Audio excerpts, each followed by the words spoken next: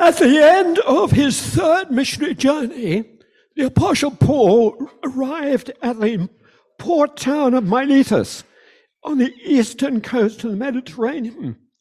The town was about 30 miles from Ephesus, where Paul had been and ministered for at least 2 years. He wanted to have a concluding meeting with the elders from Ephesus. So when he was at Miletus, he sent for the elders and asked them to come and meet him at Miletus. Accordingly, they came down. The elders were the leaders of the church in Ephesus, and so they gathered with Paul. These Ephesian elders would have been the same people that Paul was to write to several years later, perhaps 4 or 5 years later, when he wrote his letter of Ephesians. The account of Paul's meeting with them comes in Acts chapter 20. And I want to read the last part of this account. And when he had spoken, Paul knelt down and prayed with them all. And they embraced Paul and kissed him, sorrowing most of all because of the word that he had spoken to them, that they should see his face no more. And they brought him to the ship, and when he had parted from them, we set sail. The group studying Ephesians this week may want to read this passage from Acts 20 as well, because it has so much background information about Paul's relationship with the church in Ephesus.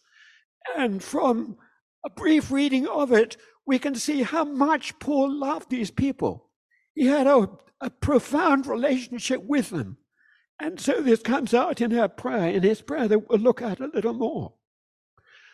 Before we look at what Paul wrote to the believers in Ephesians, I want to pray. I want to pray that as we look at these verses, the Lord will help us to see more deeply how we can pray for each other effectively. Lord God, we thank you that this is your word that we're going to look at together. We pray that as you inspired this word originally, so you will inspire our understanding of it. We pray, Lord, that you will give to us a sense of your presence, the Holy Spirit, who enables us to understand, to love, and to respond to your word. We ask these things in Jesus' name. Amen.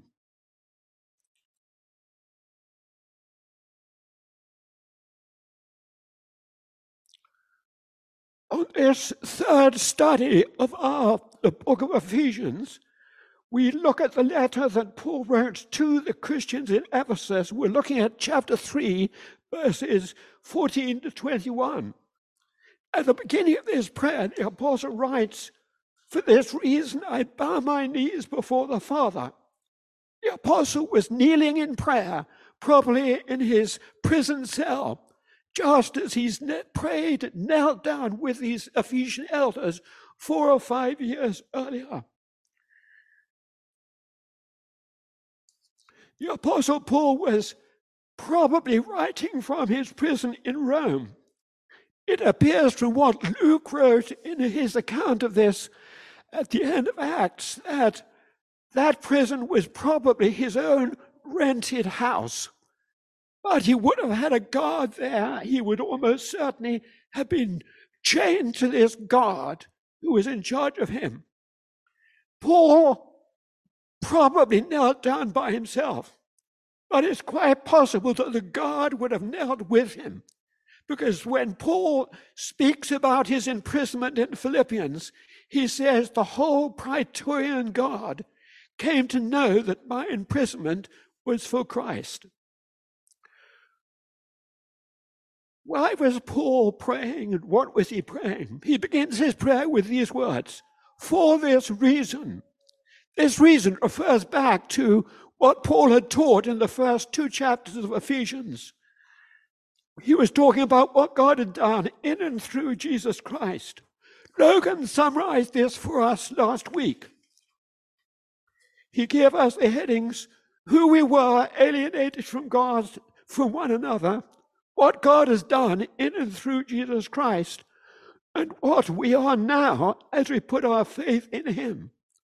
In chapters 1 and 2, Paul was unfolding God's eternal plan in Christ. God's plan was to create in Christ a new family. This family was those whom God had brought into relationship with himself, who had come to trust in Christ. Paul is declaring that because of what God has done in and through Jesus on the cross, by his resurrection from the dead, Paul was going to pray for the Ephesians, so that what God had done in Christ would be fully established in their lives. Paul is not doubting that these Ephesians had a living relationship with Jesus, but he wants that initial faith to deepen and to grow and to become increasingly mature. He wants to see these Ephesians transformed into the image of Christ. To this end, Paul prays for 4 things, and if you picked up a sheet as you came in, you have outlined there the 4 things for which Paul is praying. First, he prays for God's inner strength in the lives of these Ephesians. Secondly, he prays for mutual loving relationships in this church. Third, he prays for them to know the love of Christ. And fourthly, he prays for them to be filled with all the fullness of God. Paul begins his prayer with an introduction. These are his words. For this reason, I bow my knees before the Father, from whom the whole family in heaven and on earth is named.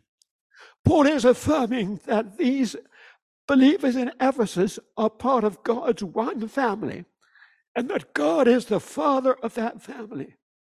This introduction tells us that Paul is praying about what God intends to do in the family of Christ corporately, and not just about what God was wanting to do individually in the lives of these believers.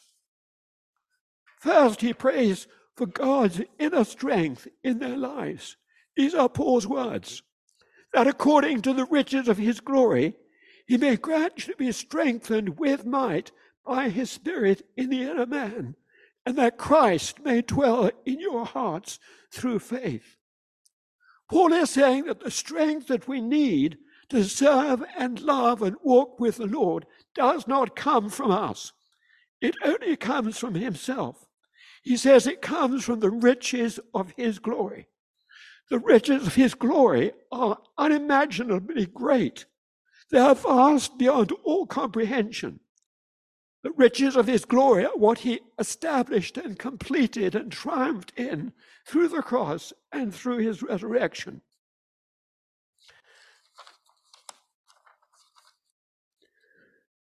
It's hard for us to grasp this, but perhaps I can give you a simple illustration. Imagine someone who's begging at the metro stop, at the metro station.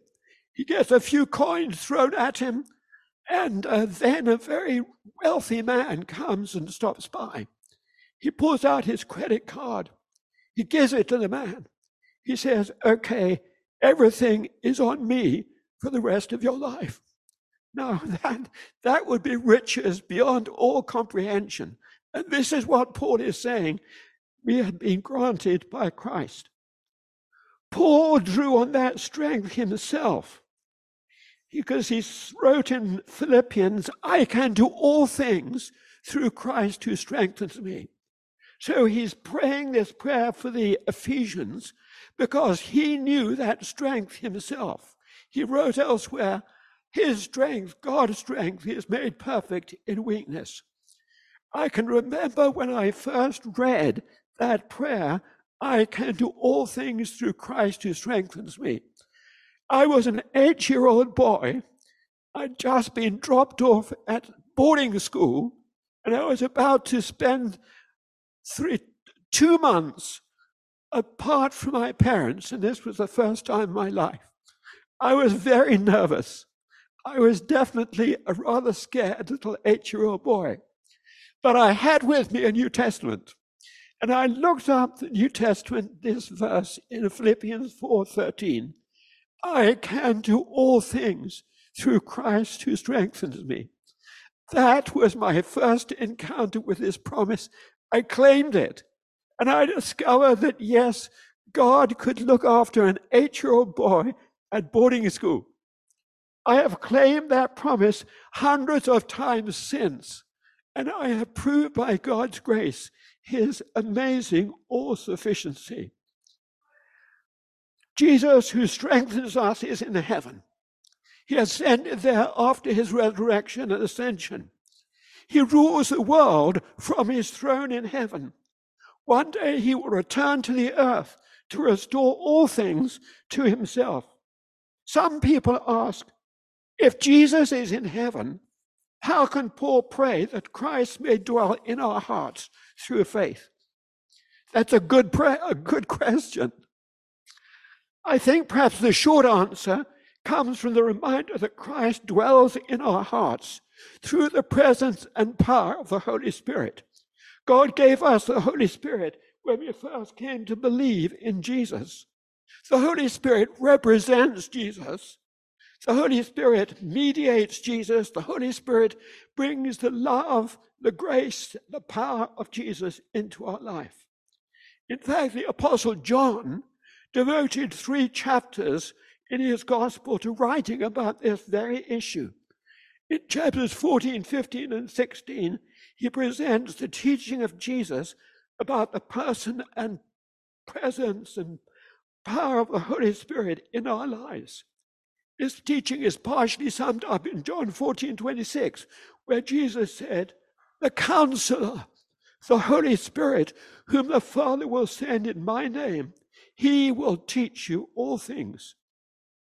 We need God's inner strength, his guidance, his power in our lives day by day. We cannot love, serve, worship, and obey him. We cannot overcome temptation without that inner strength from him, the presence and the power of the Holy Spirit. When a ship has crossed the ocean and is coming into a foreign port, it will often pick up a local pilot who knows the local conditions.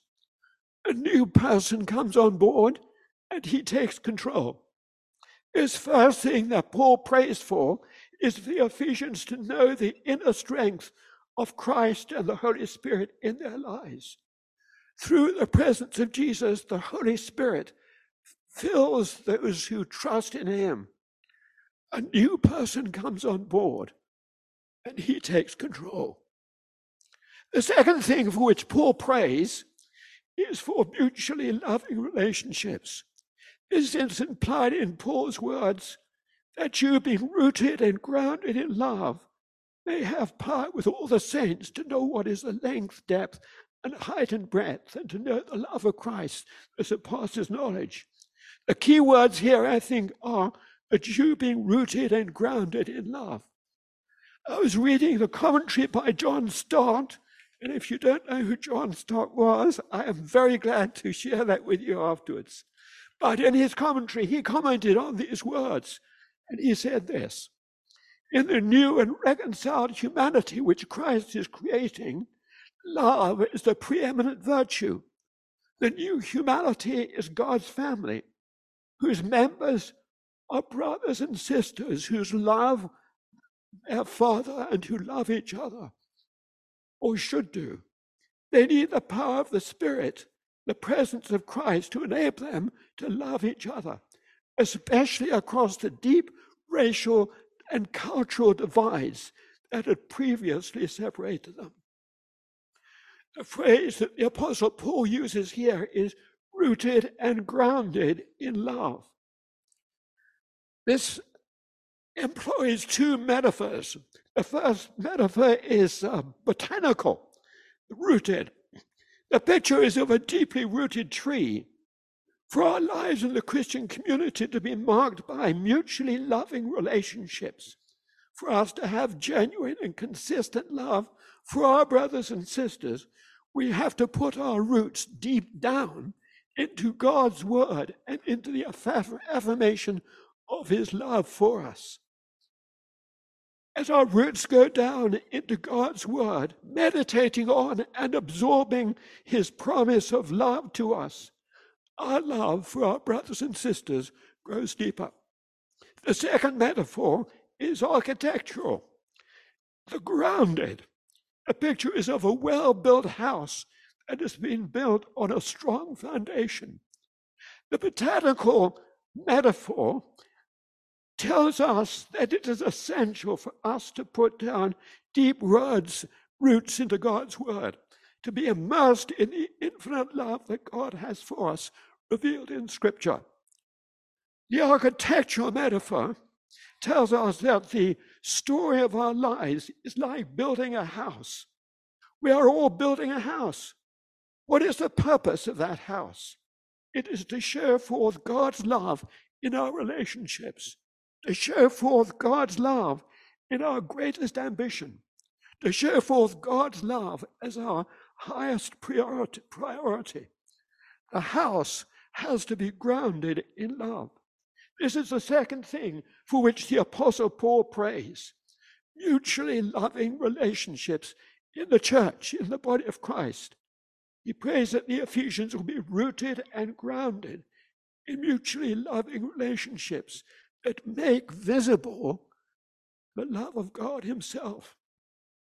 Paul then prays for a third thing for these Ephesian believers, that they will know the love of Christ. These are the words of the apostle. May you have power to comprehend with all the saints what is the length and breadth and height and depth, and to know the love of Christ that surpasses knowledge. Paul is here praying that the Ephesians will come to know the very love of Christ himself through their loving relationships in their Christian community. We all know on an intellectual level that God loves us. We know on an intellectual level that Jesus loves us. The best known verse in the Bible, John 3:16, affirms God so loved the world. However, what Paul is saying here, that God's love isn't known primarily, exclusively on an intellectual level, but it has to be on a relational level as well. Having prayed for mutually loving relationships in the Christian community, in the family of Christ, Paul is affirming that through this reality of transformed relationships in the family of Christ, we come to know the very love of God himself. Every good parent will affirm to their child again and again, I love you. Mommy and Daddy love you. But it is a child's experience of that love lived out in their daily relationships that is the most profound affirmation that they do indeed love him. If that child is fortunate to have brothers and sisters and experiences the love affirmed by their parents lived out in family relationships, that love becomes the solid rock of their life. Paul is giving utterance to a remarkable prayer in this third petition. The apostle is asking God that members of the Ephesian church, through growing in love for one another in their daily interactions, may come to know the love of Christ himself. This is an amazing thing. Perhaps someone walks into Christ the King for the first time. And what Paul is saying, that if that person senses the love of Christ in our midst, they will then be led into that same relationship themselves. This means that the love of God is not grasped exclusively on an intellectual level, but in the world of transformed relationships. I don't really know the love of God until I experience his transformation of my heart towards someone with whom I might find it difficult to get along with. A key phrase in this part of Paul's prayer is, with all the saints. Paul is expecting that through the profoundly transformed and beautiful relationships in this Ephesian church, that the Christian community will know that God, in his infinite love and grace, is truly dwelling among them. Much is doubtless happening in the Ephesian church on an individual level, but it is so widespread that the whole church community is being transformed. That is why the apostle is asking that each member of this church will come to know the love of God with all the saints. It is not just an individual thing he's praying for, but a community-wide thing and a corporate thing.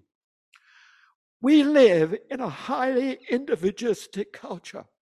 The vision that we have here is, this part of Paul's prayer, is that we will see our identity supremely as being part of Christ's family, not simply as autonomous individuals as our culture affirms. This is totally foreign to our individualistic thinking. God has to transform our thinking about our identity. Our culture of individualism enslaves us. When we come to be part of Christ's family, he sets us free from bondage to individualism.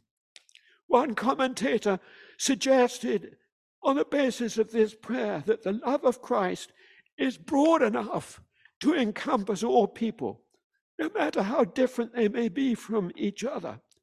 Christ's love is long enough to last for eternity.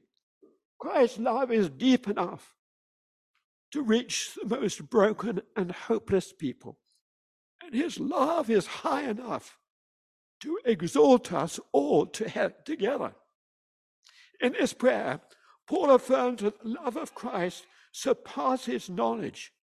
In the first chapter of Ephesians, the apostle had written the immeasurable greatness of God's power. In the second chapter, he had written about the immeasurable greatness of his grace. And here in the third chapter, he speaks about the love of Christ that surpasses understanding. Such is the God who is transforming the even Ephesian church, the God whose love surpasses knowledge, whose power is immeasurable, and whose rich grace is beyond calculation. This is the third thing for which the apostle prays for the Ephesian believers, that through the experience of an ever-deepening love among themselves, the Ephesian church would come to know the love of Christ himself. The fourth thing for which the apostle prays is that these believers will be filled with all the fullness of God.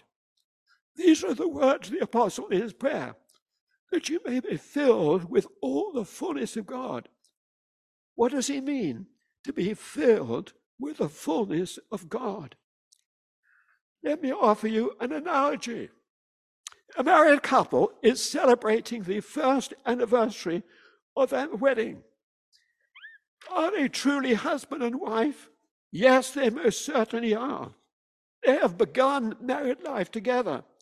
They really know what it is to be husband and wife. Do they know the fullness of being husband and wife together? I think we'd probably have to answer yes and no. Yes, because they have truly entered into what is real and beautiful, what is good and true. No, because in the coming months, challenges, difficulties, and tests will come. These difficulties might even rob them of what they'd experienced in their first year of married life. But by God's grace and through the unwavering commitment of both husband and wife, they will continually to deepen their relationship. In the process, they will be entering into the fullness of marriage. In the same way, with our relationship with Christ, as we put our faith in him, we are baptized, we thank him for what he's done on the cross, we ask to receive the forgiveness of our sins and the gift of his indwelling spirit. We have begun a new and living relationship with God. But Paul asks for the Ephesians that they may be filled with all the fullness of God. Building on the young couple analogy, I think we can say that being filled with all the fullness of God is experiencing God's faithfulness through all the challenges and setbacks and disappointments that living the Christian life will certainly include. Being filled with the fullness of God is being enabled by the Lord to remain faithful to him. Being filled with all the fullness of God, in spite of even because of the challenges, we continue to trust him and to love him, and we hold unwaveringly to his promises. In the New Testament, there are at least 10 references to the fullness of God. Paul writes to the Colossians, in Christ, the whole fullness of the deity dwells bodily. You have come to fullness of life in him. The Apostle John writes in his epistle, from his fullness we have all received grace upon grace. Perhaps the most deep insight into the fullness that we can find in the New Testament comes from the first letter of John. Although he does not use the word fullness, he says, Beloved, we are God's children now. It does not yet appear what we will be, but we know that when he appears, we shall be like him, for we shall see him as he is. One day, we will see Christ face to face. That will indeed be entering into the fullness of God. Until then, the Lord gives us foretastes and glimpses in our present life of that reality of fullness. That is why Paul prays for the Ephesian believers to know the love of Christ which surpasses knowledge, that you may be filled with all the fullness of God. May God grant all of us to know his inner strength. May he give us the blessing of mutually loving relationships. May we indeed know the love of Christ himself. And may the Lord grant us to be filled with all the fullness of God, both here and now, and when we meet Christ face to face. Thanks be to God. Amen.